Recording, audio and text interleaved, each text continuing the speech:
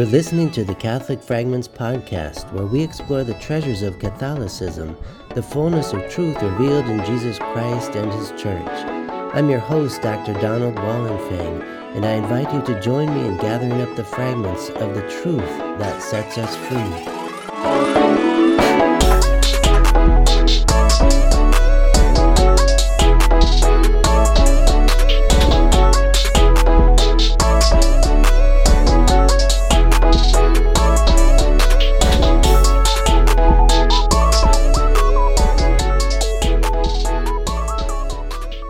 Let us pray in the name of the Father, and of the Son, and of the Holy Spirit. Amen.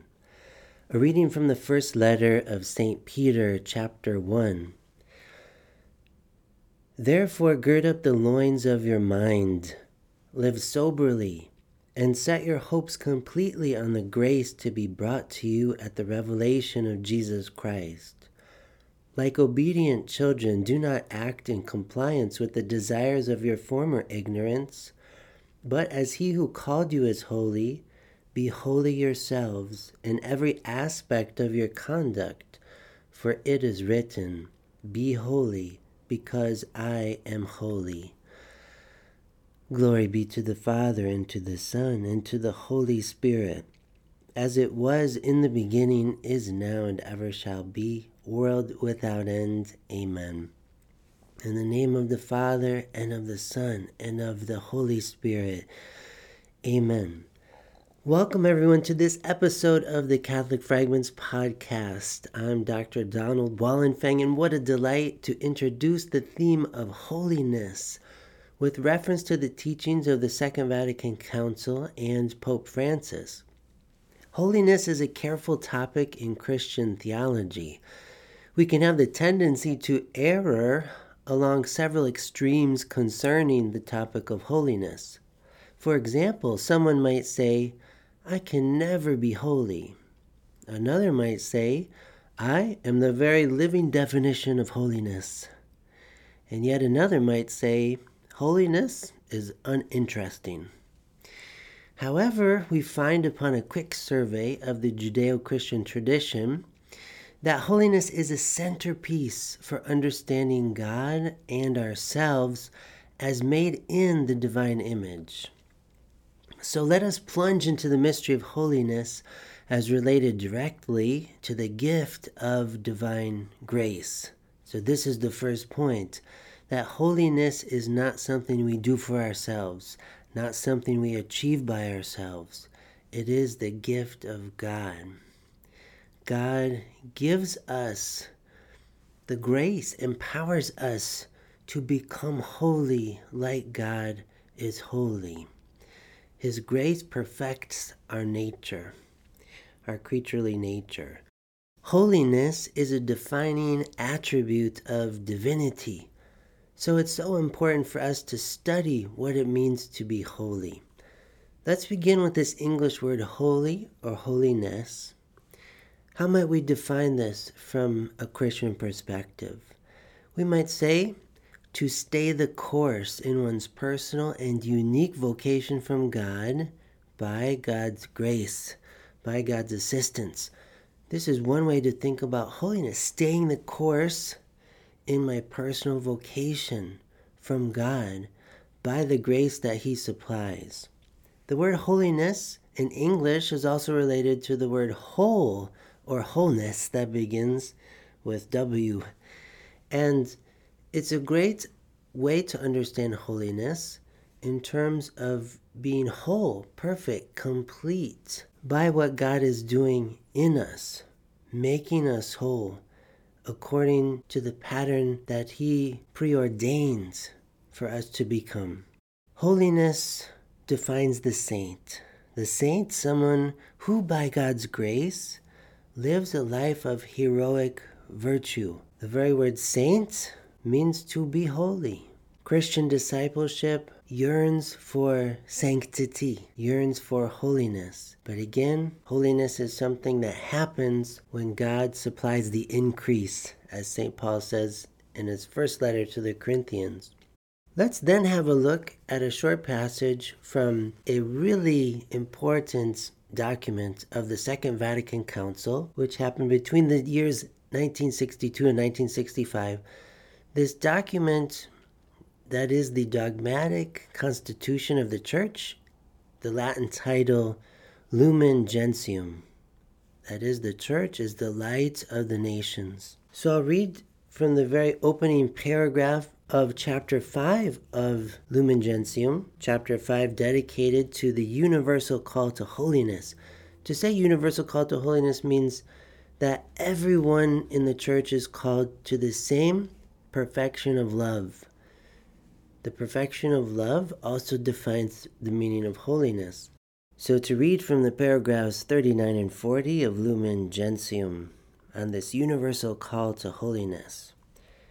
Therefore, all in the church, whether they belong to the hierarchy, that is the clergy, bishops, priests, and deacons, or are cared for by it, namely the laity, all in the church are called to holiness, according to the apostles' saying, St. Paul, for this is the will of God, your sanctification. See 1 Thessalonians 4:3 and Ephesians 1:4. This holiness of the church is shown constantly in the fruits of grace, which the Spirit produces in the faithful, and so it must be. It is expressed in many ways by the individuals who, each in their own state of life, tend to the perfection of charity, and are thus a source of edification for others. It appears in a way especially suited to it in the practice of those councils which are usually called evangelical, the evangelical councils of poverty, chastity, and obedience. So this especially is evident in people who take vows of the evangelical councils, people in religious life especially, but lay people too can live according to the spirit of the evangelical councils we are called to by Christ. This practice of the councils, poverty, chastity, and obedience, each in our own state of life, prompted by the Holy Spirit, undertaken by many Christians, whether privately or in a form or state sanctioned by the Church, provides in the world, as it should, a striking witness and example of that holiness. So this is giving us again a preliminary definition of holiness, is living a pattern of life that could be described as poor, chaste, and obedient, which is the very pattern of the life of Christ. Going on then in paragraph 40, the Lord Jesus, divine teacher and model of all perfection, preached holiness of life, which he both initiates and brings to perfection to each and every one of his disciples, no matter what their condition of life.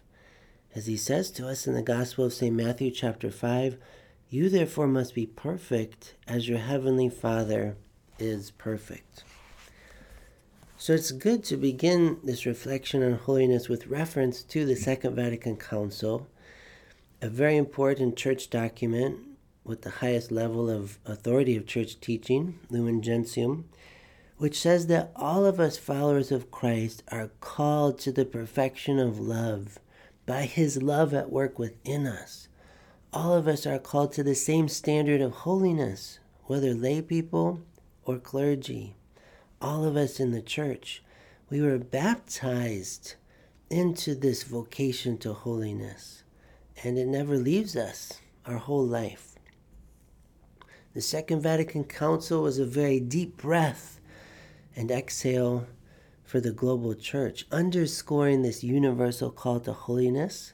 It's one of the signature motifs, we could say, of the Second Vatican Council, something that is ever old, ever new. Now let's turn our attention to Pope Francis in his 2018 apostolic exhortation called Gaudete et Exsultate in Latin, from the opening words of the exhortation, rejoice and be glad. From the Gospel of St. Matthew, again, chapter 5, the Sermon on the Mount of Jesus, rejoice and be glad. What is the context of this? The Beatitudes, when you live like this by my grace. Even when you're persecuted for the sake of righteousness, rejoice and be glad. Yours is the kingdom of God. This 2018 Apostolic Exhortation of Pope Francis was published on the Solemnity of St. Joseph, husband of Mary, March 19th. And it's symbolic because St. Joseph was a holy man by the grace of God. Even it was beginning to be unleashed in the world through the incarnation. We think about the role St. Joseph played in the incarnation and the caretaking of Jesus, growing up as an infant and a small child and an adolescent into young adulthood.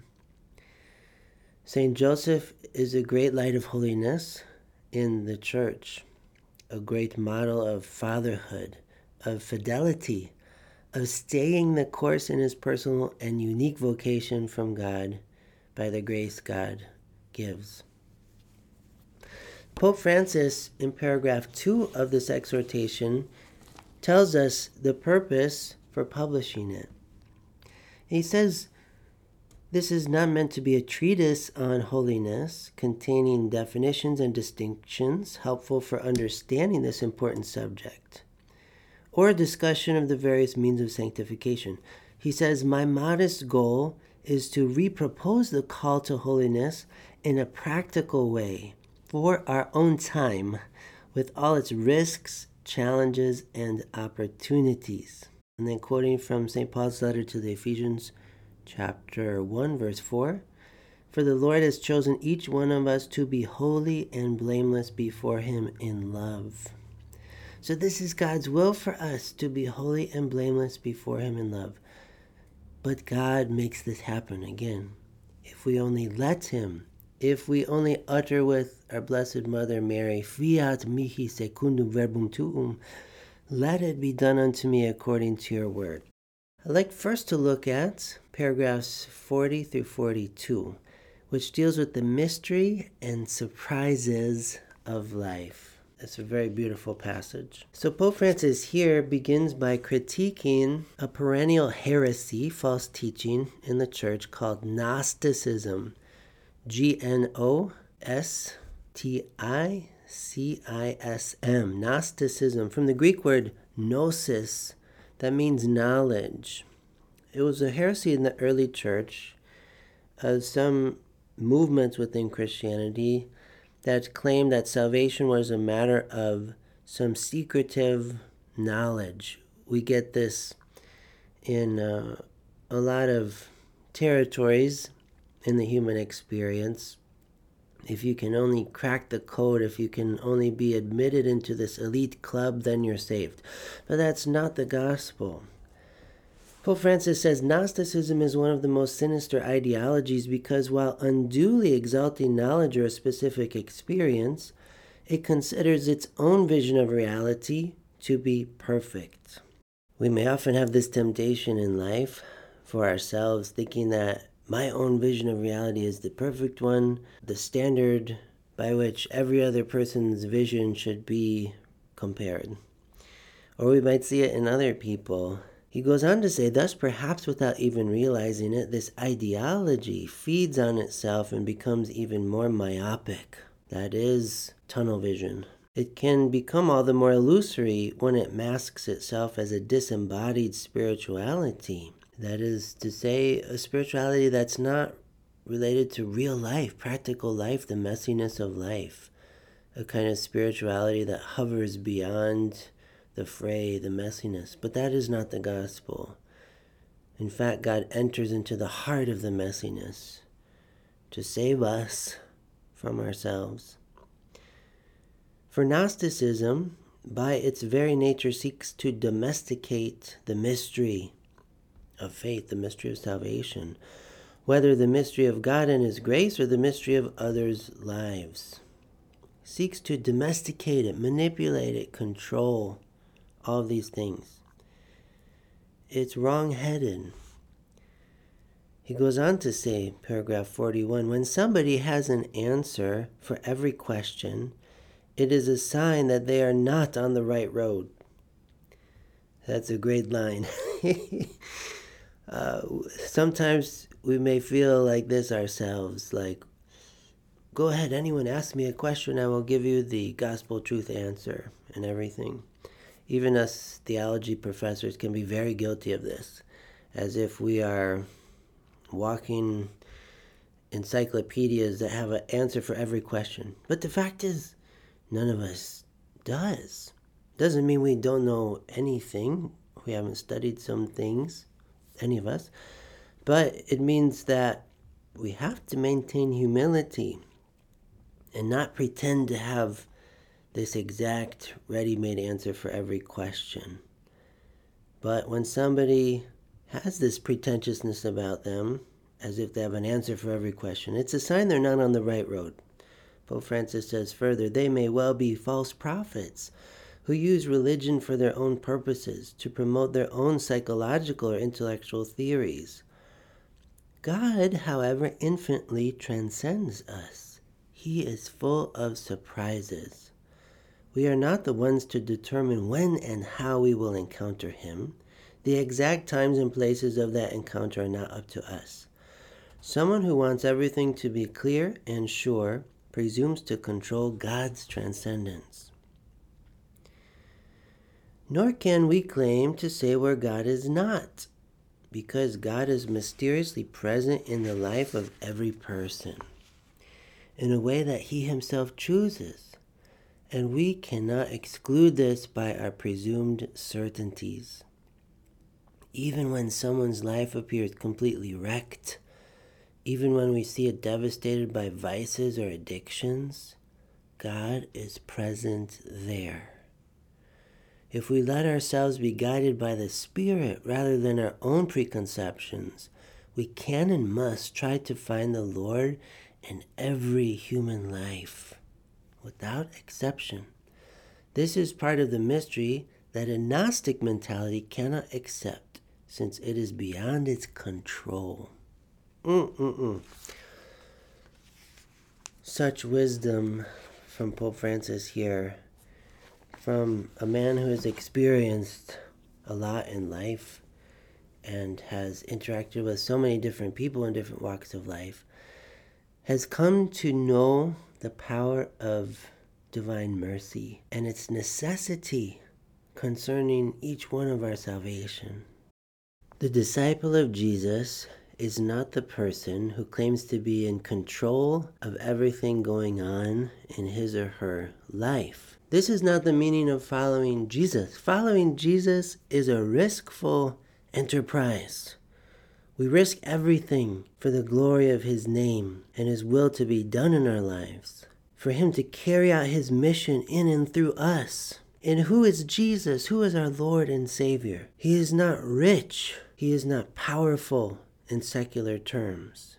He is not an ideologue. He does not proclaim a gospel of Gnosticism. He does not proclaim a gospel of self-sufficiency. He proclaims a gospel of riskful, redemptive adventure, to follow him wherever he leads. And sometimes he can lead us into some jungle territories, some hairy territories, some turbulent waters. But he never leaves us in these times. Related to this, I just want to look at one other passage in Gaudete et Exsultate, this apostolic exhortation of Pope Francis, chapter 4, where he talks about the signs of holiness in today's world. And the first of the 5 signs which he discusses here in chapter 4 is the sign that could be described in terms of perseverance, patience, and meekness. I especially want to underline the word meekness and the meaning of meekness. So, by God's grace, we're able to be strengthened and persevere amid life's ups and downs, he says. Paragraph 112. But also to endure hostility, betrayal, and failings on the part of others. Maybe you have to endure something like this right now in your life. Maybe in relation to multiple people on multiple levels. But then he quotes St. Paul in his letter to the Romans chapter 8, verse 31. If God is for us, who is against us? This is the source of the peace found in the saints. Such inner strength makes it possible for us in our fast-paced, noisy, and aggressive world to give a witness of holiness through patience and constancy in doing good. It is a sign of the fidelity born of love. For those who put their faith in God can also be faithful to other people who are facing them. They do not desert others in bad times. They accompany them in their anxiety and distress, even though doing so may not bring immediate satisfaction. This is the meaning of fidelity. Fidelity is tested when things aren't going perfectly in life, when there's certain things out of our control that happen and we have to deal with them. But to deal with them with fidelity to God and fidelity to the other person facing me. And this is a message, I assure you, I wanted to make sure to highlight in this podcast episode, because there's things I'm going through in my own life that I need to hear this message again. I need to hear about forgiveness. I need to hear about don't be anxious. I need to hear about trusting in Christ through everything. I think we all need to hear this message over and over again. The thing is, when we follow Him, when we're serious about following Him and make decisions that are for Christ and for where He wants to lead us, we can tend to experience a little more trial, a little more tribulation, a little more hardship. In German, the word is Anfechtung. We can experience a bit more persecution and attack from the demons. And we find ourselves in a big testing bed of virtue that is fortified to the measure of our acquiescence to God's grace. Pope Francis goes on in paragraph 113. St. Paul bade the Romans not to repay evil for evil. See Romans chapter 12. Not to seek revenge. Not to be overcome by evil, but instead to overcome evil with good. This attitude is not a sign of weakness, but of true strength, because God Himself, we read in the book of the prophet Nahum, chapter 1, verse 3, is slow to anger but great in power. The Word of God exhorts us to put away all bitterness and wrath and wrangling and slander, together with all malice. Quoting Ephesians chapter 4, verse 31. We need to recognize and combat our aggressive and selfish inclinations and not let them take root. So much of what we do as human beings comes out of this involuntary drive of self-preservation, of looking out for ourselves simply to preserve our lives, to remain satiated with the basic needs of life. So if we endure something of a hardship concerning loss of money, material goods, health, different things like this, we can feel pretty worked up, like, what's going on? My ship is sinking. But we must look back to the Master who is asleep in the stern of the boat and trust in His providential care through it all. St. Paul says in Ephesians chapter 4, be angry but do not sin. Do not let the sun go down on your anger. Pope Francis continues, when we feel overwhelmed, we can always cling to the anchor of prayer, which puts us back in God's hands and the source of our peace. And then he quotes from St. Paul's letter to the Philippians chapter 4, verses 6 and 7. Have no anxiety about anything. Really, St. Paul? Is that possible? I guess by God's grace it is. But in everything by prayer and supplication with thanksgiving, let your requests be made known to God. And the peace of God, which surpasses all understanding, will guard your hearts. Then Pope Francis goes on to talk about internet ethics and social media ethics. It's very beautiful things he has to say in paragraph 115. And I just want to conclude this reflection and quoting paragraph 116 of Gaudete et Exsultate. Pope Francis writes that inner strength as the work of grace, always the work of grace, God's work within us, the divine spirit moving within our creaturely souls and bodies, inner strength as the work of grace prevents us from being carried away by the violence that is so much a part of life today. Think of the last episode of violence you witnessed, or maybe you carried out yourself. But this inner strength of God's grace prevents us from being carried away by this violence that is so much part of life today, because grace diffuses the vanity and makes possible meekness of heart. The saints do not waste energy complaining about the failings of other people. They can hold their tongue before the faults of their brothers and sisters and avoid the verbal violence that demeans and mistreats other people. Saints hesitate to treat others harshly. They consider others better than themselves. Like St. Paul says, his letter to the Philippians chapter 2, verse 3.